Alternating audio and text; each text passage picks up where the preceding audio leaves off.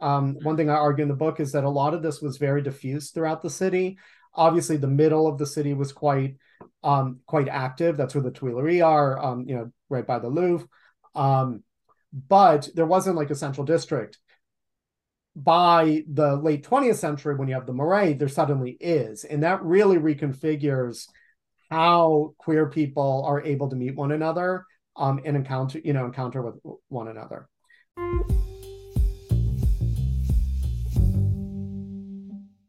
Want to listen to this Ivory Tower Boiler Room or True Crime and Academia episode ad free? Head on over to our Patreon, where I'm giving you all 7 days of a free trial. So patreon.com/Ivory Tower Boiler Room. And if you join the ITBR professor level, which you'll see gets you access to all of our rewatch podcast series like Queer as Folk and Smash, and all of our Teaches series, including when we rewatched Scream with you all, when we discussed The Exorcist. We're about to do a Britney Spears memoir episode. So, oh, and The Fall of the House of Usher is coming up. You also get access to both book clubs. And while you're at it, while you're joining our Patreon, where you're getting your 7 days for free, I would really love if you make sure you like and follow us on Apple or Spotify, and please leave a review. It really does help us in terms of advertisers and sponsors. Thank you all for listening to the Ivory Tower Boiler Room Network.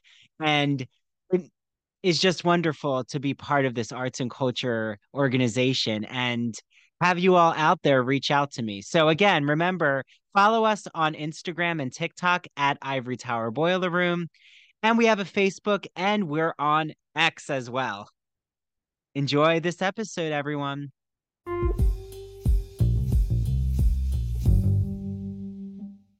Hi, everyone. Welcome back to the Ivory Tower Boiler Room. This is Dr. Andrew Rimby, joined with another doctor, Dr. Andrew Israel Ross.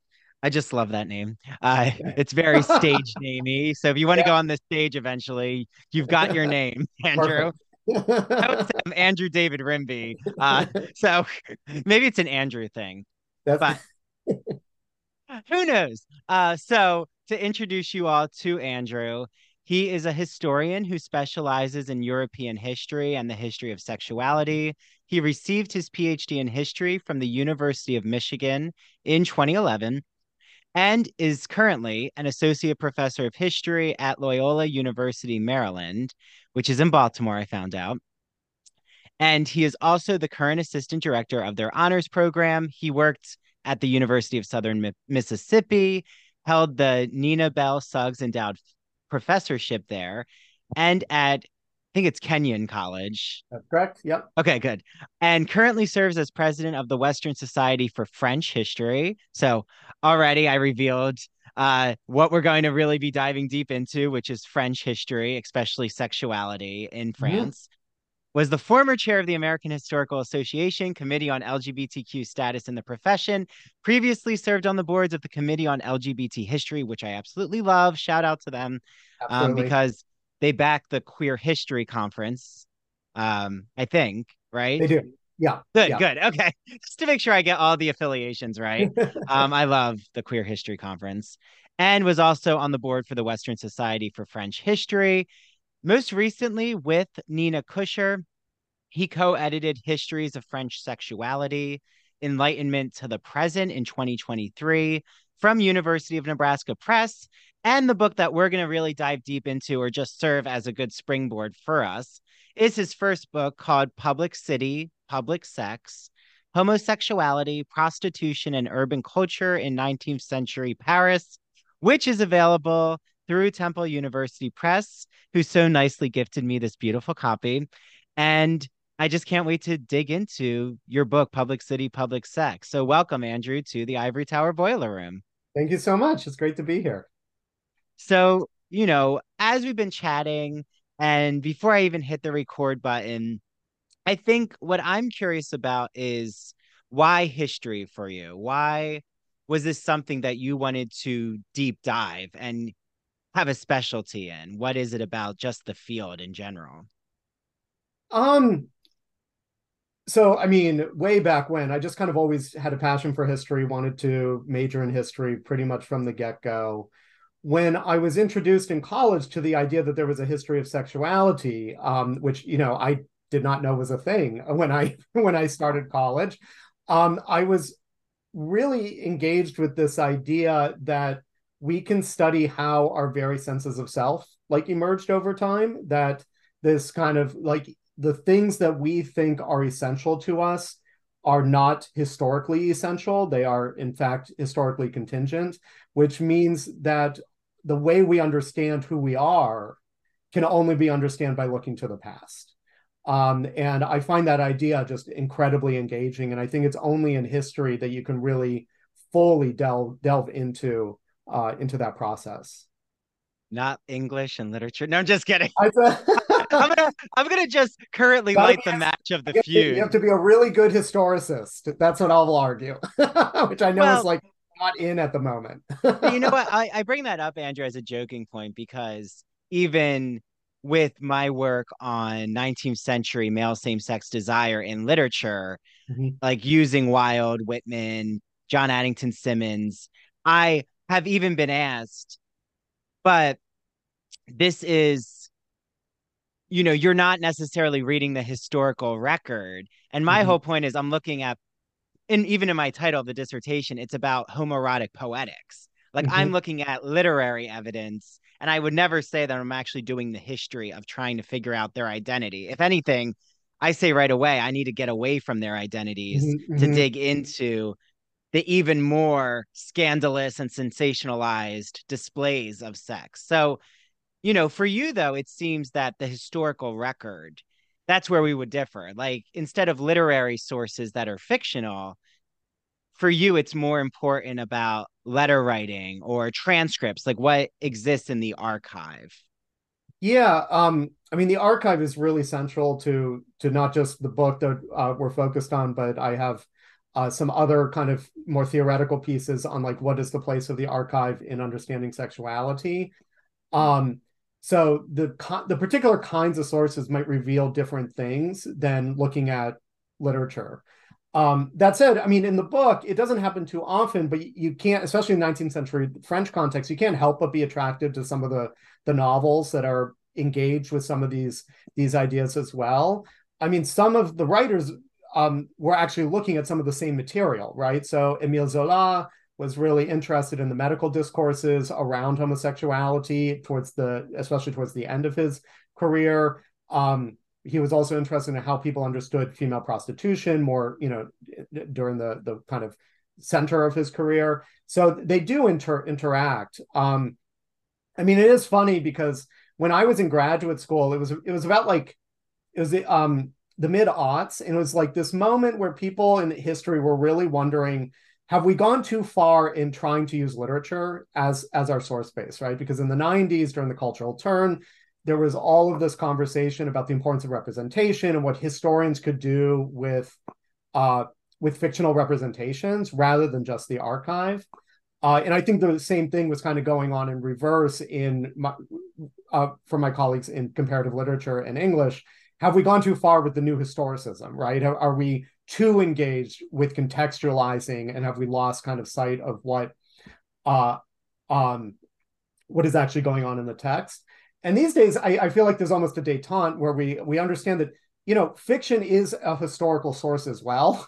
It can be used in dialogue with other kinds of sources. My book, as you said, it's mostly letters, archival, but police reports, that sort of thing. But we can't exclude this other kind of set of documents because they're enmeshed in the kind of same symbolic field, the same impulses, the same social context as all the other stuff I'm reading. So I really like kind of looking at the dialogue in some ways between the two. Well, because I have you here and you already mentioned a buzzword, which is new historicism in terms of theory. Um, right, there's old historicism and there's new historicism. And every time I've taught this to my students or how I was taught it, I have always scratched my head. Like I think I understand it even when like I'm explaining the process. But right, old historicism does not look at contemporary is not interested in like current cultural trends. But new historicism, you're supposed to like pay attention to how the past is impacting the present. Is that right? Or like how would you just define those differences? So those two terms are much more they're a bit outside my own realm of expertise because I think they're much more current in conversations than literary criticism. What I would say, and I think in my own research and interest that you're referring to, is kind of a conversation between different kinds of historians of sexuality about the relationship between the past and the present. And there was a really important book that came out, I think about 10 years ago now, by Laura Doan on how we might approach the relationship between where we are now and where we once were. Um, and she defines a term called, and I sometimes get the order wrong, so excuse me, Professor Down, queer critical history, which explicitly says it is not possible for us to kind of abstract ourselves from our present moment, right? We can't like simply say, well, I'm going to take an objective look at what occurred in the past and just kind of remove myself from my own present identity. And therefore, every time we look at the past, we are shaping it ourselves because you can't tear the two apart. And one way of kind of reckoning with that difficult, well, there are two ways we might reckon with that difficulty. One is we might just kind of lean into it and say there is no past without the present and vice versa. And therefore, the past, that's not to say that the past has to be usable, but that the past is always going to speak in some way to us because we are the ones seeking it out in the first place. Mm. And the other way, and they're obviously complementary in some ways, is to acknowledge that we will never fully know the past, right? The past is something that is, in some sense, always going to be out of reach. It's never going to be fully knowable because the past is essentially different from us. And so how might we reckon with that fundamental unknowability about because, which exists by virtue of our position in the present? How should a historian deal with that? In my own work, I try and kind of lean into this unknowability. Like, I am interested in how people understood themselves, but I also acknowledge I really can't ever understand. I can only lay out a certain set of possibilities that ultimately, I might have a guess about which one is more likely, but fundamentally, these are people whose life experience were different from mine, and I can't. A police record is not going to tell me what they felt. So those are the kind of tensions I see in current work within queer historicism.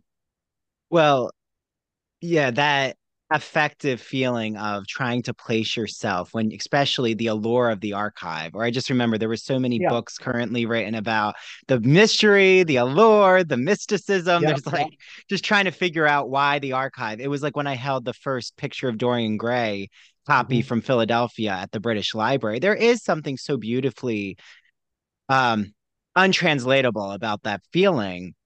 But at the same time, you're right. You can easily get pulled and thrown into thinking that you actually understand the writer or this Mm-hmm. perspective of their identity. But I think for your work, what I love so much with Public City, Public Sex is, Andrew, you really balance that. I guess we could call it history of sexuality, the old historicist. I mean, I don't, for all listening right now, I'm making a generalization, but that we're not going, the anachronistic argument to me is what I think about with old historicism and new historicism is if we're going to stay away from current LGBTQ language, you are doing more of that old historicist. Like, how does the archive speak? Like, how are these men described in the letters, in the legal documents?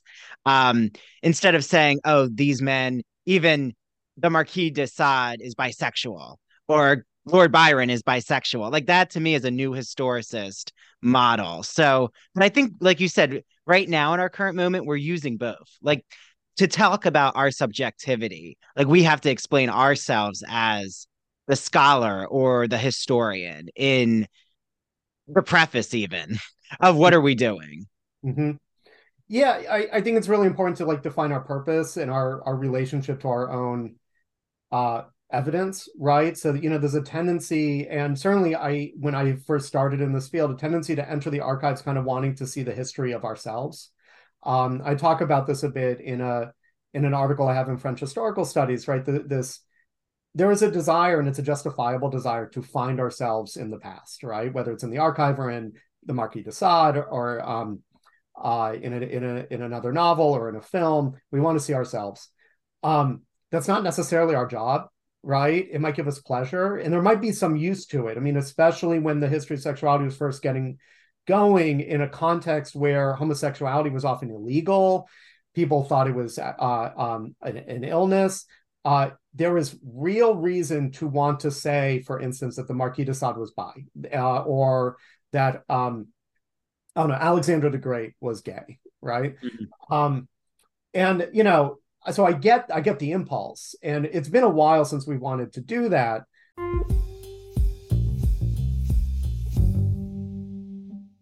Hi, this is Dr. Andrew Rimby, and when I'm not here on the podcast, I am consulting with small businesses, undergraduate students, graduate students, podcasters, and those in media. So, if you're curious about the work that I've done with my consultation services, you could just type me in on Google, Ivory Tower Boiler Room, and you'll see a few reviews pop up. I've worked on college admission essays for undergraduate students. I've revamped and expanded a small business's social media marketing campaign right here in Port Jefferson, New York. And I've also worked on a graduate student's thesis for her physician assistant program. So if you want to seek me out or inquire about my consultation services, just email me. That's the easiest way to reach me at ivorytowerboilerroom@gmail.com. That's easy to remember. And 'tis the season for college admission essays, both undergraduate and graduate, thesis writing, dissertation writing. Do you want to create a podcast and you don't know where to begin? Media work, how to open a TikTok, how to start creating videos on TikTok, what to do with your Instagram.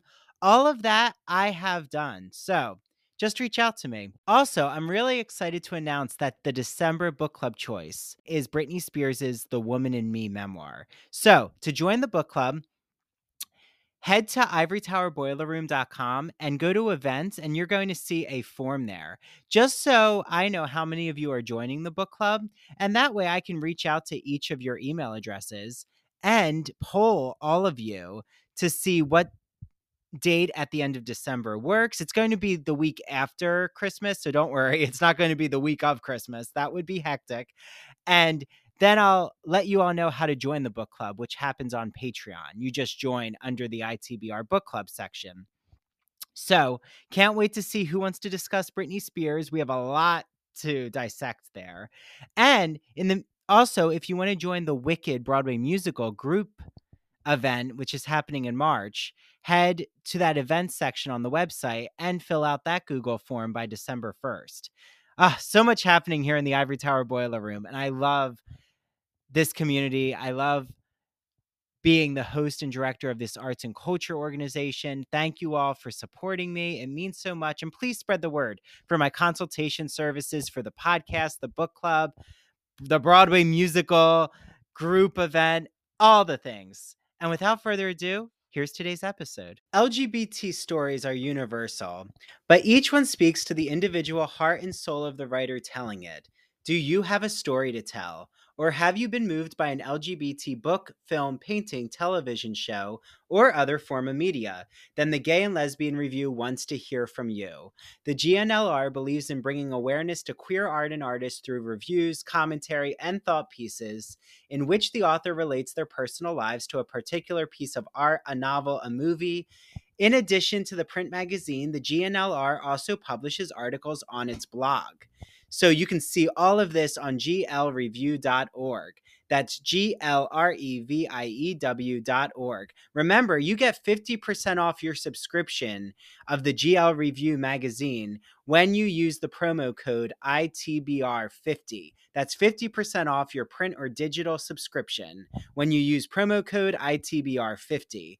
To learn more about submitting an article for the GNLR, Visit their writer's guidelines. The link is located at the bottom of their homepage. And if you have any questions, email Stephen Hemrick.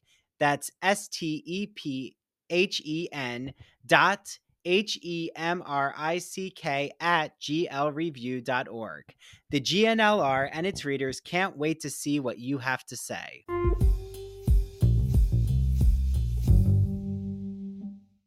But I think it's the same impulse that leads us to go into the archives to be like, I'm going to study the emergence of me, right? With the kind of the classic social constructionist approach. Whereas now I think we're kind of more interested in, I want to do the history of them. And that might not actually serve me, right? They might be so different, they might be so unusual that it's not going to serve my purposes here in the now. Because, sometimes people in the past were doing things that are not politically salient today, for instance, right? Age differentiated sexual relations between men, a kind of a classic paradigm throughout history, has a very different connotation today, right? And there was a recent book exploring some of the kind of the pitfalls of, or a recent, I think, edited collection, actually, the pitfalls of studying those kind of relationships. Those might not serve us, right? But that doesn't mean they're not worth examining on their own terms in many respects. Well, and I think now I've teased the Marquis de Sade and you've talked a little. But to tease everyone even further out there, uh, I think though, as we're going to get into the 19th century Paris with public city, public sex, Paris is a city that I just am fascinated with. I was lucky I've been there 2 times, but so don't worry, everyone out there, there's going to be Parisian talk. And I want to hear Andrew's thoughts on just that whole 19th century sexual culture. But if you could take us, Andrew, back to the Enlightenment, just because you had that co-edited collection from the Enlightenment. I mean, it was from the Enlightenment to present, I think. We don't have to go to the present. We could stop at the 19th century. But I'm just curious, like the trend, like what you've seen with sexual history in France, right? So we'll take just France as an example. Is it true when people say, I'm sure you hear this from your students all the time, from an American perspective or even a British perspective, you can even see it in like Charles Dickens' Tale of Two Cities with the difference of gender relations that oh, France was always just it was open, it was liberal, they were illicit with their desire, and it was all acceptable even from the Enlightenment. Like, how do you explain what was even happening in that burst of culture in the Enlightenment? So yeah, one of the essays in that volume by Lisa Graham is really interested in some of those questions, precisely because what she argues is that you can't understand the Enlightenment without trying to understand how Enlightenment thinkers understood pleasure. That pleasure was kind of fundamental to their kind of conceptualizations of the possibilities of like the rational man, right, and how these two things dialogue with one another. And certainly, I mean, French culture has, in many respects, in some ways, deservedly has this reputation for being a bit more, Dr. Graham is interested in, and another contributor in the volume, Jennifer Sessions, interested in the question of the libertine, right, and how libertine identity might relate to our understanding of the flowering of Enlightenment discourse. When it comes to queer history, there's a lot of debate about how the Enlightenment understood queer sexuality and its place in French society. So one thing, during the French Revolution, under Enlightenment principles, it eliminated the anti-sodomy statute from French law, which was then affirmed in the Napoleonic Code. So France becomes very unusual in not having a ban on sodomy throughout, from the end of the 18th century through the 19th century, whereas most European countries continue to have one. So there is this kind of libertarian aspect to French culture that comes from the Enlightenment. This kind of what you do in private is your business. But as our volume kind of shows, there's also a deep anxiety about what that means. Like what happens when you kind of unleash pleasure, when you unleash desire, when you don't want to control it.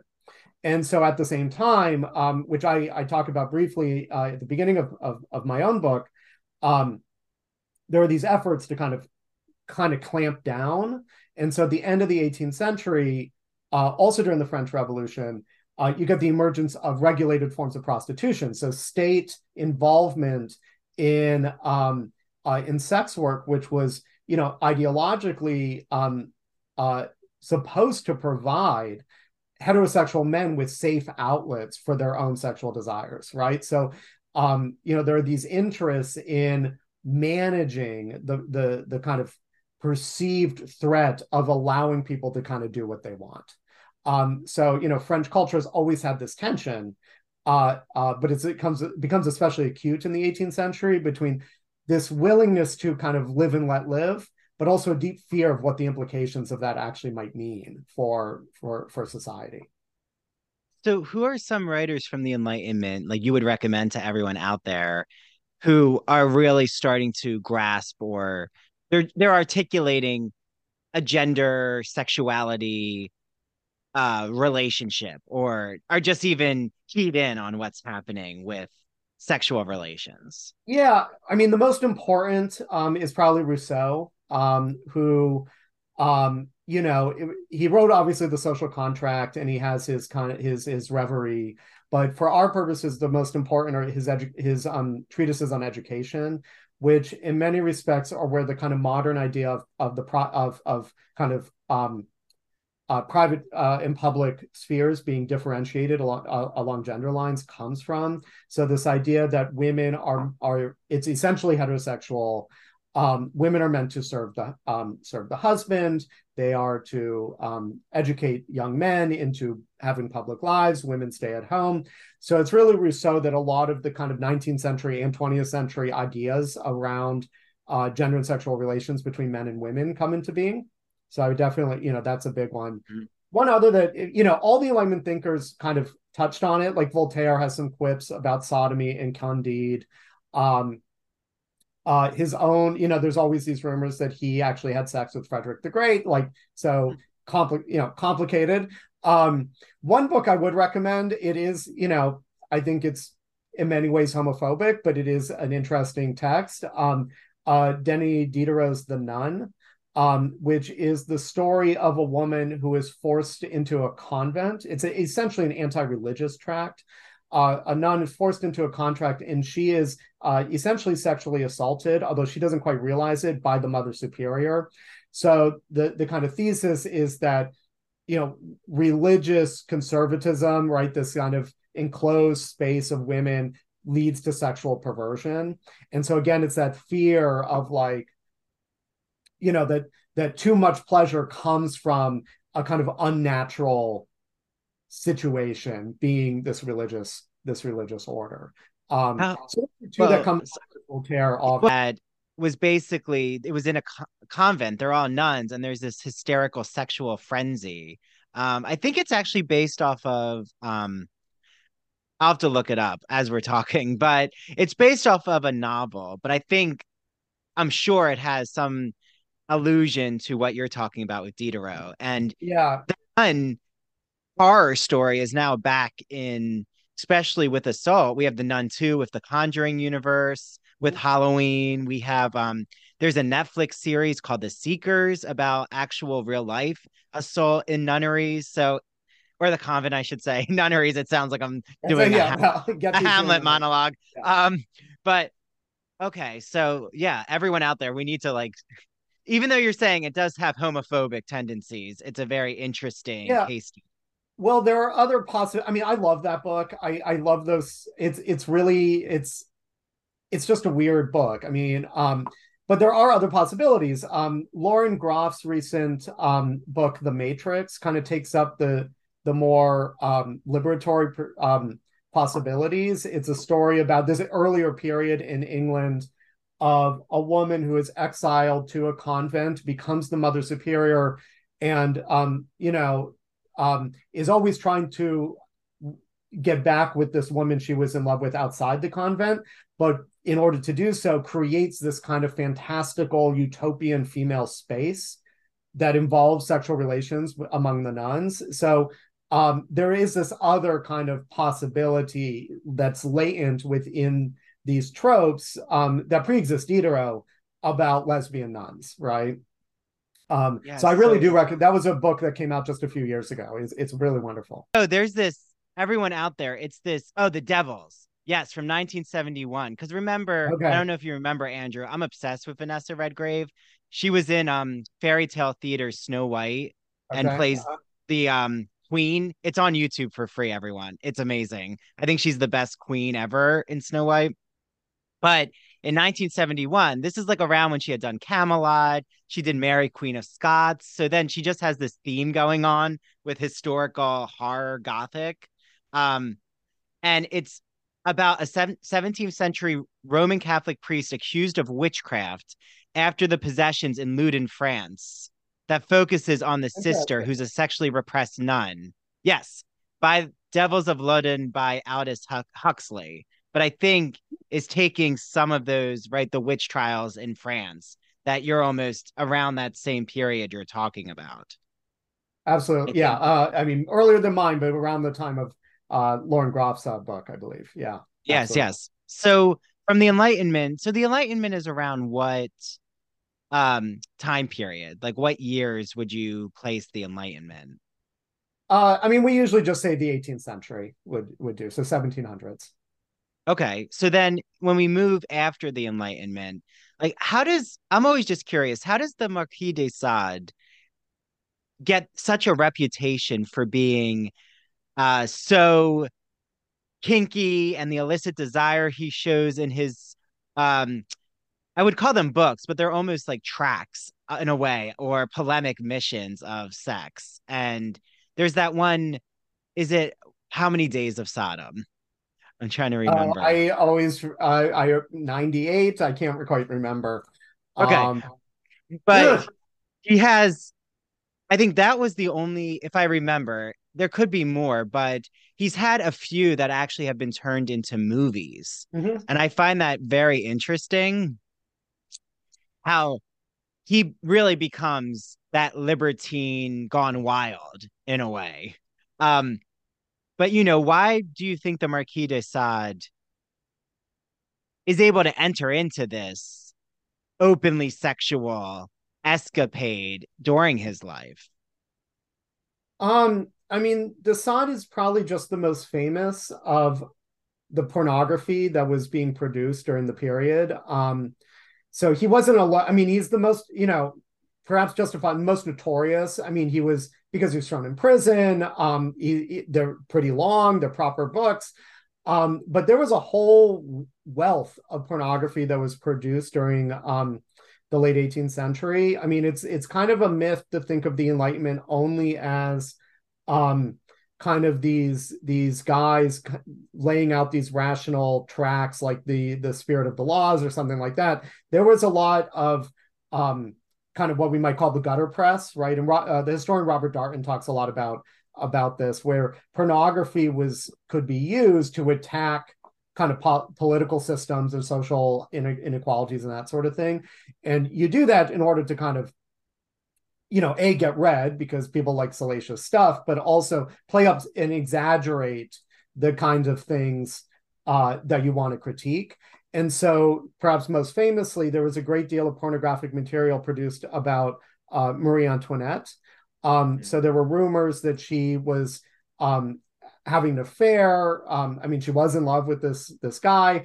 That her children were bastards, that she was a lesbian, and you can find these images of Marie Antoinette as lesbian, which is, yes, it's salacious and titillating, but it's also a way of delegitimizing the royal family of France. So, de Sade might be the most famous, but he's only one of this broader kind of production of pornographic literature during the late 18th century.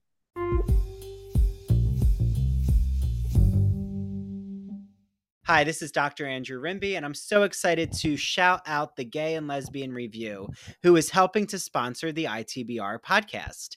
For all of you out there, the Gay and Lesbian Review is a bi monthly magazine where you can discover new things about gay and lesbian literature, history, and culture.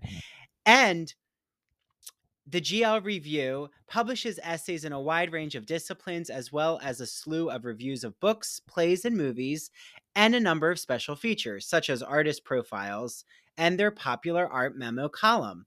Each issue of the magazine brings you consistently intelligent, lively, thought provoking articles focused on a unifying theme. For example, their September October issue centers on the theme Cracking the Closet.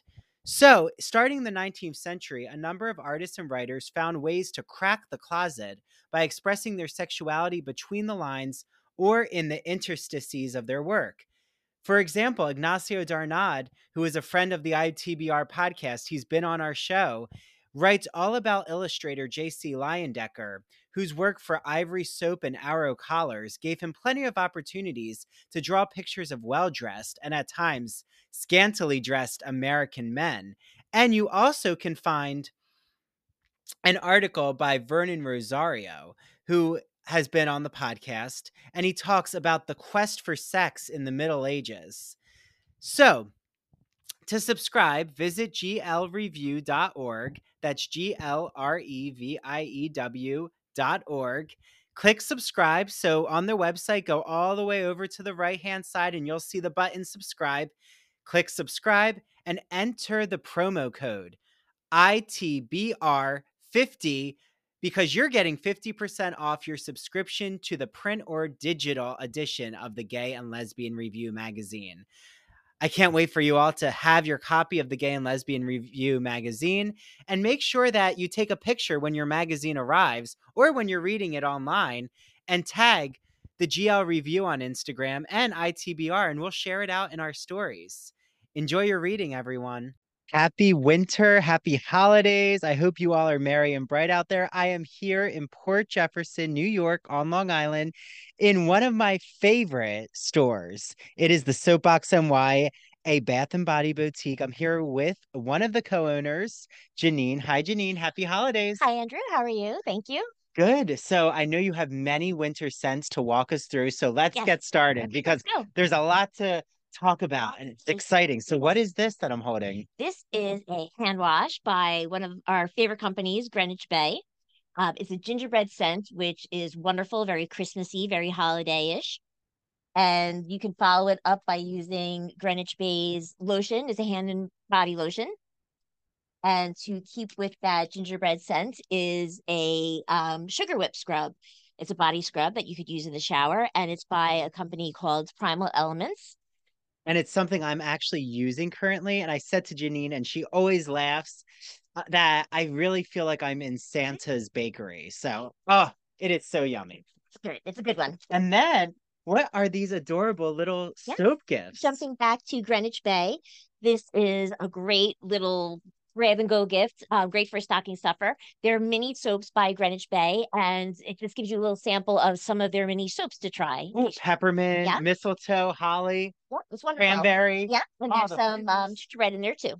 And then what is this room spray? This is from company Michelle Design Works, another one of our favorites. Room spray that you can use any room in your house, just kind of freshens up the room a bit. And what is this by Michelle Design Also by Michelle Design Works is Winter Blooms, one of their new scents this holiday season. It's great. It's a hand wash. You can use it in your kitchen or your bathroom. And then here's something to follow it up with. Exactly. It's a hand and body lotion. And then what is this beautiful decorative candle here? One of our favorites that we actually sell all year round because it's so popular. This is the scent of Fraser Fir by Times. I think I'm becoming addicted to it. Yes. I think you are because you already own one, I believe. I own one, and it is a decorative candle for me because I'm about to open it, but it's just in such a beautiful package. I don't know what's better, the packaging or the scent. I'm using it as a holiday decoration. So I'll get to the candle eventually, everyone. Well, but it's wonderful because with Times and their Fraser Fir, not only do they carry the candles, but they also make it in the scent in the diffuser, in soap, the hand lotion, the hand soap. It's just a great line and a great scent. We're going to be Fraser Fir'd crazed this holiday season. I love it. And Yes. then what are these so adorable pajamas? My friends next to me, a company called Hello Mellow. But these pajamas are so comfy. We have the t-shirts with the pajama pants. These happen to be the Nutcrackers, one of my favorite this holiday season. And then they have the night shirts too, and they're so comfy. And it says, "Oh, what fun," with the little Santa hat. Yes, and we have others as well. So, Janine, how can everyone out there get their hands on your hand and body and even pajama products? Well, we'd be more than happy to see you in our shop. We're located at 18 Chandler Square in Port Jefferson Village. You could always call us to place an order. We're happy to ship to you. Our phone number is 631-509-1424. You can place an order on our website, soapboxny.com. And you could also find us on Instagram or TikTok at the Soapbox NY. So many options. I can't wait for all of you out there to just enjoy what I love so much about the Soapbox NY. So with that, thank you so much. Happy winter, everyone. And this is going to keep you all, especially in the Northeast, merry and cheery with our cold, dark days. Yes, I know they're coming, unfortunately, but we'll survive. But this will get you that pep in your your spirits. step. Exactly. I think so too. Yes. There we go. Happy holidays. Happy Bye, holidays. everyone. Thank you. Hi, everyone. This is Dr. Andrew Rimby, and I'm so excited to be talking about Broadview Press. You might be asking, what is Broadview Press, Andrew? Broadview is an independent academic publisher in the humanities that produces high-quality, pedagogically useful books for use in university and college classrooms. They publish in the humanities, mainly English studies, writing, philosophy, and history, just to name a few genres. And recently, I had on Dr. Jason Holt, who wrote all about the philosophy of sport. And what better summer episode than to talk about what happens when a philosopher dissects the beautiful aesthetics of sporting culture. In the spring, I had on Doctors Kyle Stedman and Tanya Rodriguez to talk about what is sound writing, how to make audio projects in the college classroom, how to even have your students create podcasts. And then in the winter, I had on Dr. Jeffrey Weinstock. He talked about analyzing pop culture. Yes, I even sneak in some Real Housewives questions and how to teach composition and make it fun. He uses this whole metaphor about being a mad scientist in this Gothic lab. And in the fall, I had on Dr. Ann Stevens, and she talked about literary theory and criticism. And yes, the university season is upon us. So what better way to talk about the college classroom than to actually understand what is literary theory? That's a wonderful episode for all of you out there who teach literary studies. I love Broadview Press. Make sure you use their exclusive code. It's Ivory Tower on broadviewpress.com. You get 20% off all Broadview Press publications. Okay, until the next Broadview Press interview. And now back to the Ivory Tower Boiler Room.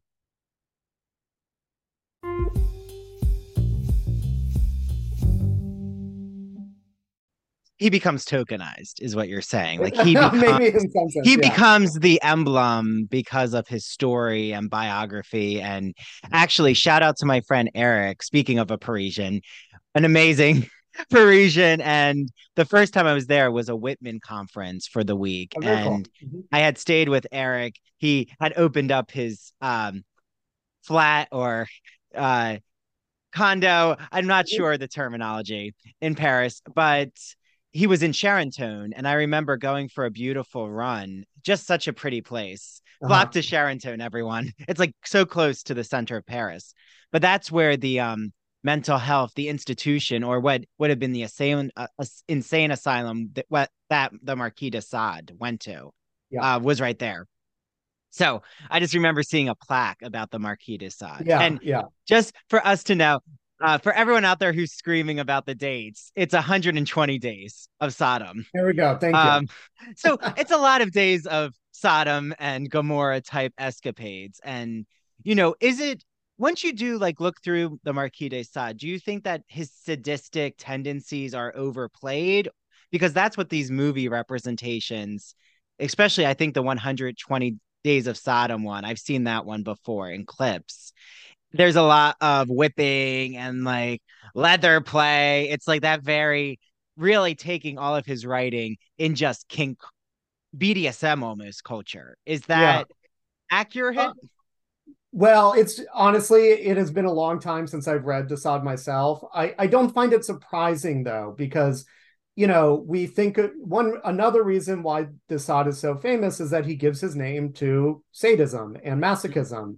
And that's a 19th century story of, pathologizing and rendering as diagnoses particular kinds of sexual acts, right? So the idea that, you know, someone's interest in pain signifies something about their very self is taken up in the 19th century, made a kind of a medical problem to be solved, and then becomes kind of a social question that can then be brought into modern cinema or literature. So his longevity is also related to the ways in which his what he was interested has become so central to our own understanding of what makes someone a sexual being in the first place. Well, I think you've just relaunched a Desaad book club for people Oh, out there we there. go. So Okay. if people start reading Desaad more, we could attribute it to, our conversation, Andrew. Maybe I'll There we even go. choose a Desaad for a book club that I'm doing here eventually. We'll see. Perfect. Yeah. There you I have to like look back through his work again, but I don't want to let the Marie Antoinette pornography point drop because I thought it was so fascinating. And, you know, I'm sure, how many times have you been to Paris? I would just go. love to know. Uh, I lost count. Let's put it that way. I Oh, a lived lot. there. Yeah, a lot. Yeah. Oh, you lived there for how long? For about a year and a half during my dissertation research. Oh, wonderful. What uh is it? I always, whenever I'm with someone who actually knows French very well, because I have like a basic, I can order Jodre, wait. Oh, I'm not even gonna try it right now. If it comes back to me, I'll try it. Uh, but I can order an iced coffee. There you go. Was, Hey, was my that's important. concern. That's Um, important. but I did always like start in French and just, bonjour. Uh, je voudrais acheter un café glacé. Okay, there you go. Perfect. And then one of the Starbucks, they started clapping for me. I was like, Yeah. I have to say, it's such a when you speak French and try and just communicate, or even if I just say, pardon, can you please speak English? I think it's that to me, there's such an openness there. And it really is an open city, in my opinion, of just even relaxation.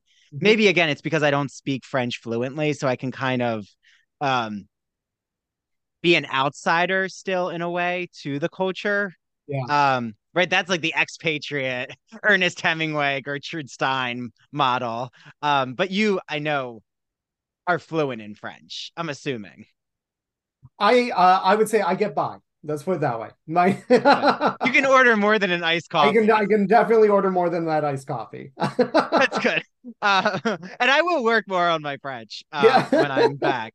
But what I just would love to know, like when you were living there, even, assuming you had frequented or were around, is it La Marais or the really queer, and it's queer and Jewish Mhm. historically Yeah. section. It was historically Jewish, but like now it's a very LGBTQ center Mhm, of mhm, nightlife, and even there's really wonderful museums there. So, and it's near Republique, which I absolutely love that mhm, area yeah. too.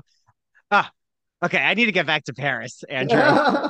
So anyone out there who has like, if you want to hire me for consultation services in Paris, maybe I need a trip. But what was it like actually being there? Like you said for your dissertation, has things from even public city, public sex, are there aspects of your book that you feel you wouldn't have arrived at without knowing intimately the space and the city of Paris?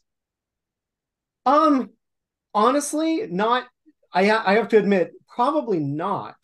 Because one of the arguments in the last chapter of the book is that the public culture of sex begins to end in the 20th century, in large part because of spaces like the Marais.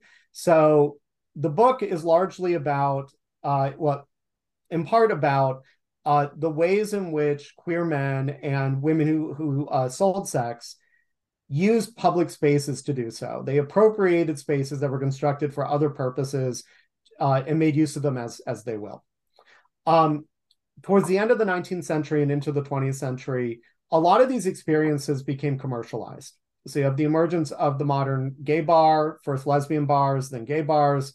You have brasseries à femmes, which were serving places with serving girls that were assumed to be available for prostitution. So a lot of the culture of public sex that I see in the 19th century kind of moves inward and becomes, an agent of capitalism. And that's kind of the moray. There obviously, especially throughout the 20th century, there were spaces of public sex. The Tuileries Garden remained kind of in the Bois de Boulogne on the west side of the city, remained kind of notorious for this. But, and this is a positive to some extent. You don't have to, you could go to the bars, you could go to the clubs, you could, there was a great queer bookstore that unfortunately is no longer in the Marais any longer. So there were spaces that we can go to that have kind of replaced in many respects a lot of the spaces that I talk about mostly in my book. So, the geography has really shifted in such a way that a lot of it is very unfamiliar. One thing that Paris never quite had in the same way that, say, a city like Amsterdam has is a red light district. One thing I argue in the book is that a lot of this was very diffuse throughout the city. Obviously, the middle of the city was quite active. That's where the Tuileries are, right by the Louvre. But there wasn't like a central district. By the late 20th century, when you have the Marais, there suddenly is. And that really reconfigures how queer people are able to meet one another and encounter with one another. The other thing I'll say is the rise of app culture has really transformed how this works as well. When I was there, apps like Grindr, Tinder were just kind of becoming popular, but it already kind of affected what it was like to kind of go into the city, go to the Marais, and that sort of thing.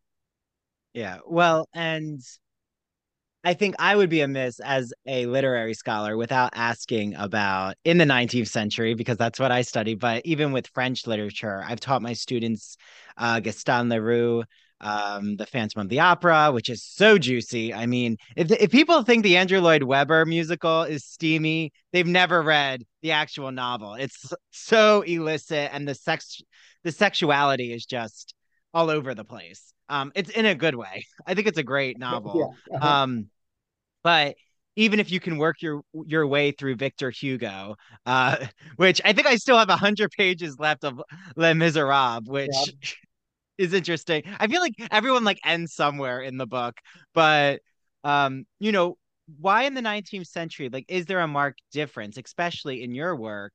I know you're not right. You're interested in the historical archives, but in terms of literary fiction, is there a marked difference in even just how sexuality is starting to be discussed by these writers because of, say, influences like Victorian sexology with John Addington Symonds, or like the way that you even said, like spaces are starting to configure differently? Absolutely. So these authors are all responding to the things that I discuss most fully in the book. Les Miserables is a good example, though less so about queer sexuality and more about sex work, right? Obviously, right, the character Fantine, who Hugo sees as kind of tragic, right? She's forced by her circumstances to sell her body, to sell her hair, to sell her teeth, to sell sex, and then dies because of it, right? And so for Hugo, the fact of prostitution was not simply, and note Hugo's writing in the 1850s and 60s about an earlier period, right? So there's a bit of a time disjuncture. But for Hugo, prostitution was not a kind of individualized decision. It was the result of social factors, right? And that becomes a major interest of writers of the 19th century. So, Balzac with the Human Comedy, right? The series of novels about the society of early 19th century France includes, of course, questions about sexuality, prostitution, but also male same-sex sexual desire in prisons and how that can um, uh, then gets applied once outside prison walls. Or Emile Zola at the other end of the 19th century, who's really interested in how kind of, among other things, he is interested in how degeneration or perversion gets passed down through families. And that leads him to consider, right? It's not genetics, right? Nor is it really eugenics, but he is interested in heredity and how you might understand heredity in terms of sexual behavior or sexual identity, sexual acts, sexual behavior. So, like, if we use those three examples, we can see how literary interest in sexuality is deeply informed by and is trying to explain at the same time the kind of social changes and political changes and changes within the intellectual history that is surrounding them, right? Well, and Colette and Marcel Proust, I feel they owe so much. I mean, Colette is a trailblazer, of course. I want to, especially as a female writer. And I thought it was a very good movie that came out in those last a few years ago. It's probably like 8 years ago. Everything is lapsed in my Yeah. time. But I think it was with Keira Knightley, right? That Didn't sounds right. she? I missed it, but that sounds right. Oh, you have I, to watch yeah, it, Andrew. I'm It's not. so Yeah, good. What do you, especially I'll check with it your out. specialty? I mean, Well, she's Phil, like I'm not seeing the Napoleon movie either. I don't think so. I see, I see. Um, but right, because she's born in the late 19th century, to me, she's almost a not from the same social class, of course, but she's kind of America's Edith Wharton, in a way, is how I like to view it, because she's Mhm. responding to gendered culture from Absolutely. her perspective as a woman making a living on writing, a Hmm. living as a writer, almost like Virginia Woolf, right, in Hmm. England. Again, I don't want to say like they also have their own, white female privileges, but it is interesting to see these through lines with Yeah, these writers. But absolutely. I do have to ask, how do you weigh in on Marcel Proust? Because I feel like he can be a controversial figure. So I need to know, have you worked your way through his books? Like, what do you think of even his life with sex and sexuality? I in grad school read most of In Search of Lost Time. I took a seminar on it. What I appreciate about Proust is that I see so much of what I saw in the archives in the book. So especially around the use of public space, the way in which queer desire was changing over time. I mean, he really in the Sodom and Gomorrah volume talks about the closet and shame, right? I mean, this is most famously interpreted by Eve Sedgwick in the Epistemology of the Closet. Um, but Proust seemed to understand the kind of ways in which queerness was going to be kind of both possibly pleasurable, but also this source of deep shame and difficulty. And it's in Proust that we can really see, I think, the emergence of that kind of consciousness. Um, we often and the literary critic Michael Lucy talks a bit about this in a lot of his work, the relationship between Proust and André Gide. André Gide famously in the 1920s comes out with a kind of coming out novel, like I am gay. I mean, it's a complicated novel. Novel isn't even quite the right word.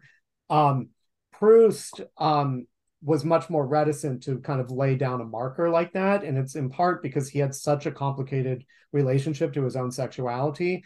And that strikes me as much more typical than especially in the early 20th century, the kind of out and proud, although again, complicated because Gide's defense of homosexuality was not egalitarian vision. It was kind of a masculinist one. Like it's good when it engages in this kind of classical, as we alluded to at the very beginning, this or before we actually started talking, this kind of classical understanding of what makes someone manly. Whereas Proust, I see a bit more of the desire, the eroticism, that makes modern queer culture what it is today. Absolutely. I mean, I even argue John Addington Symonds and um, Havelock Ellis, they are not articulating a utopic this fits all even this fits all queer men, let alone queer women, which Right. are rarely talked about in their work. um and there's a reason why Freud starts to pathologize, in my opinion, in On Narcissism, his essay. There's a reason why he's able to really latch on to certain pathology, is because Simmons and Ellis have already said there's a certain acceptable homosexuality, and then there is almost the pervert, or there is the pederast. Like, they still use these um put down terms. So Yes. I appreciate you saying that, even of how Gide is complicated. And on Marcel Proust, I do think the messy layers is what makes his work fascinating to me. But it's almost the messy layers of, oh my, well, I have to mention even Genet, like Mm-hmm. Jean Genet, and it's is it Our Lady of the Flowers? Yeah. I think. Okay. See, I know some French literature. Yeah. I've done my work. So no, I love French literature. I have to say, French literature.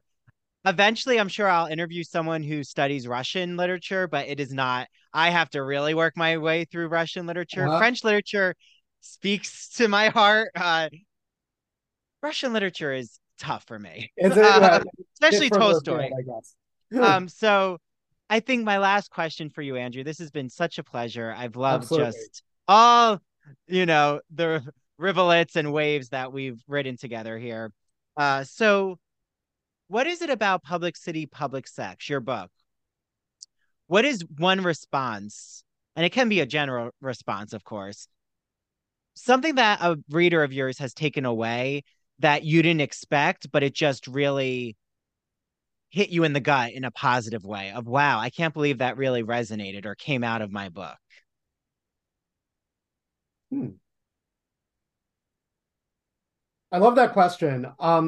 The thing, I don't think this is just one person, but the one of the most common responses to my book is that people really appreciate that it is not simply about queer men, that it is also about queer men's relationship with especially female sex workers.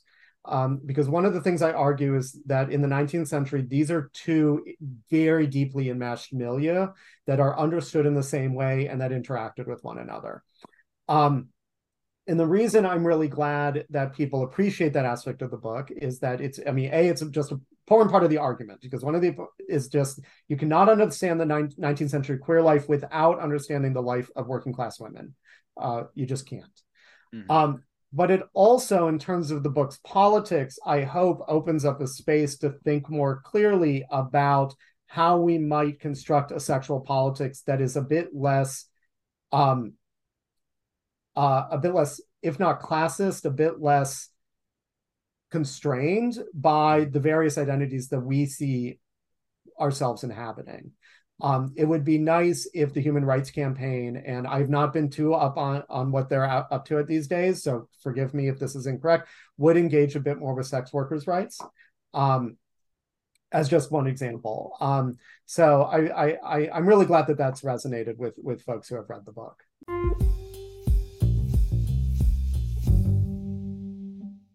Imagine that you're riding the Turner Classic Movie Great Movie Ride in Hollywood studios. It's in the 1990s. As you're journeying through the Great Movie Ride, you pass the Wizard of Oz, where all of a sudden you see the Wicked Witch of the West ascend into Munchkinland in a cloud of smoke and flames. Well, that's the memory I have with the Great Movie Ride in classic cinema when I was at Disney in the 1990s as a young boy. And ever since that, I was hooked on classic cinema. Well, my friend Christian Garcia, friend of the Ivory Tower Boiler Room, has a podcast that you all are going to love. It's called That Old Gay Classic Cinema, and he looks at queer themes in classic cinema like Vertigo, The Wizard of Oz, Sleeping Beauty, Mary Poppins, 101 Dalmatians, Hello Dolly. The list can go on and on and on.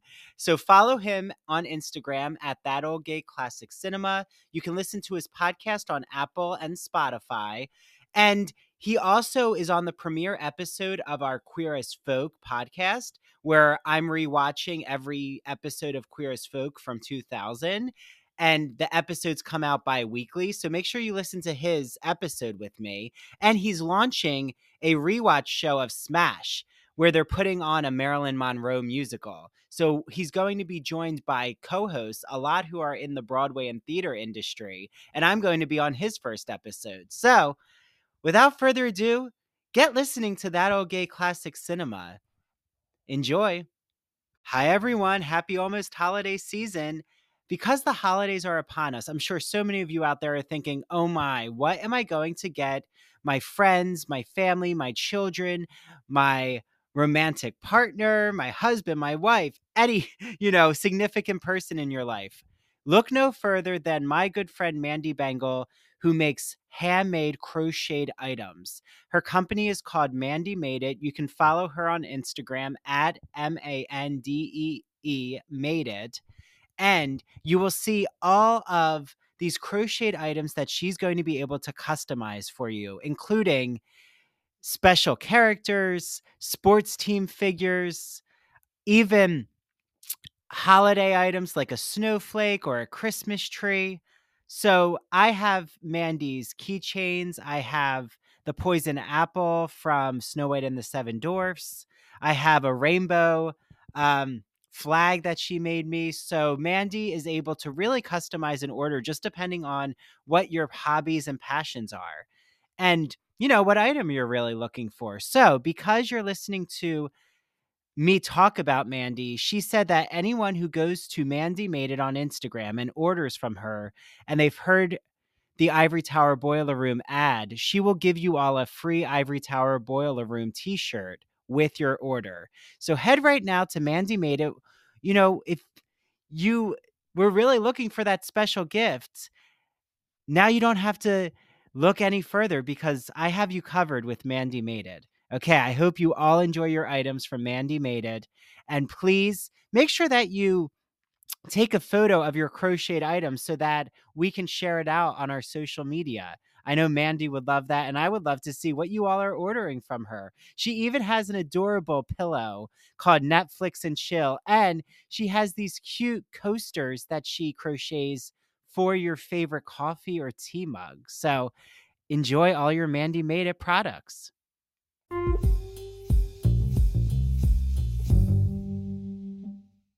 Yeah, well, your book, especially even in its subtitle, it's homosexuality, prostitution, and urban culture in 19th century Paris. Like these groups are all living in the same quarters. And I agree with you. I mean, what you say about sex workers' rights, I would even advocate because I've had Tim Dean on the show and Thomas Wall, and about porn workers' rights. And I mean, which is under sex workers, but like the subfield of like there are those who are empowered by the work they're doing, and it's putting down their industries is not helpful for the sake of respectability politics. Like the thing is, yes, do I want eventually to have a child and a husband?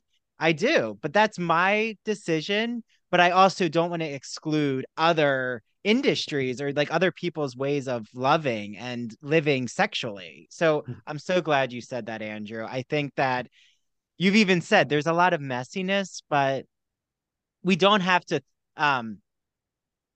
you don't have to make sense out of the 19th century, especially what you're doing with Paris, which why your book is just has caused such conversations in wonderful ways is you're a model for me as well, because we don't have to throw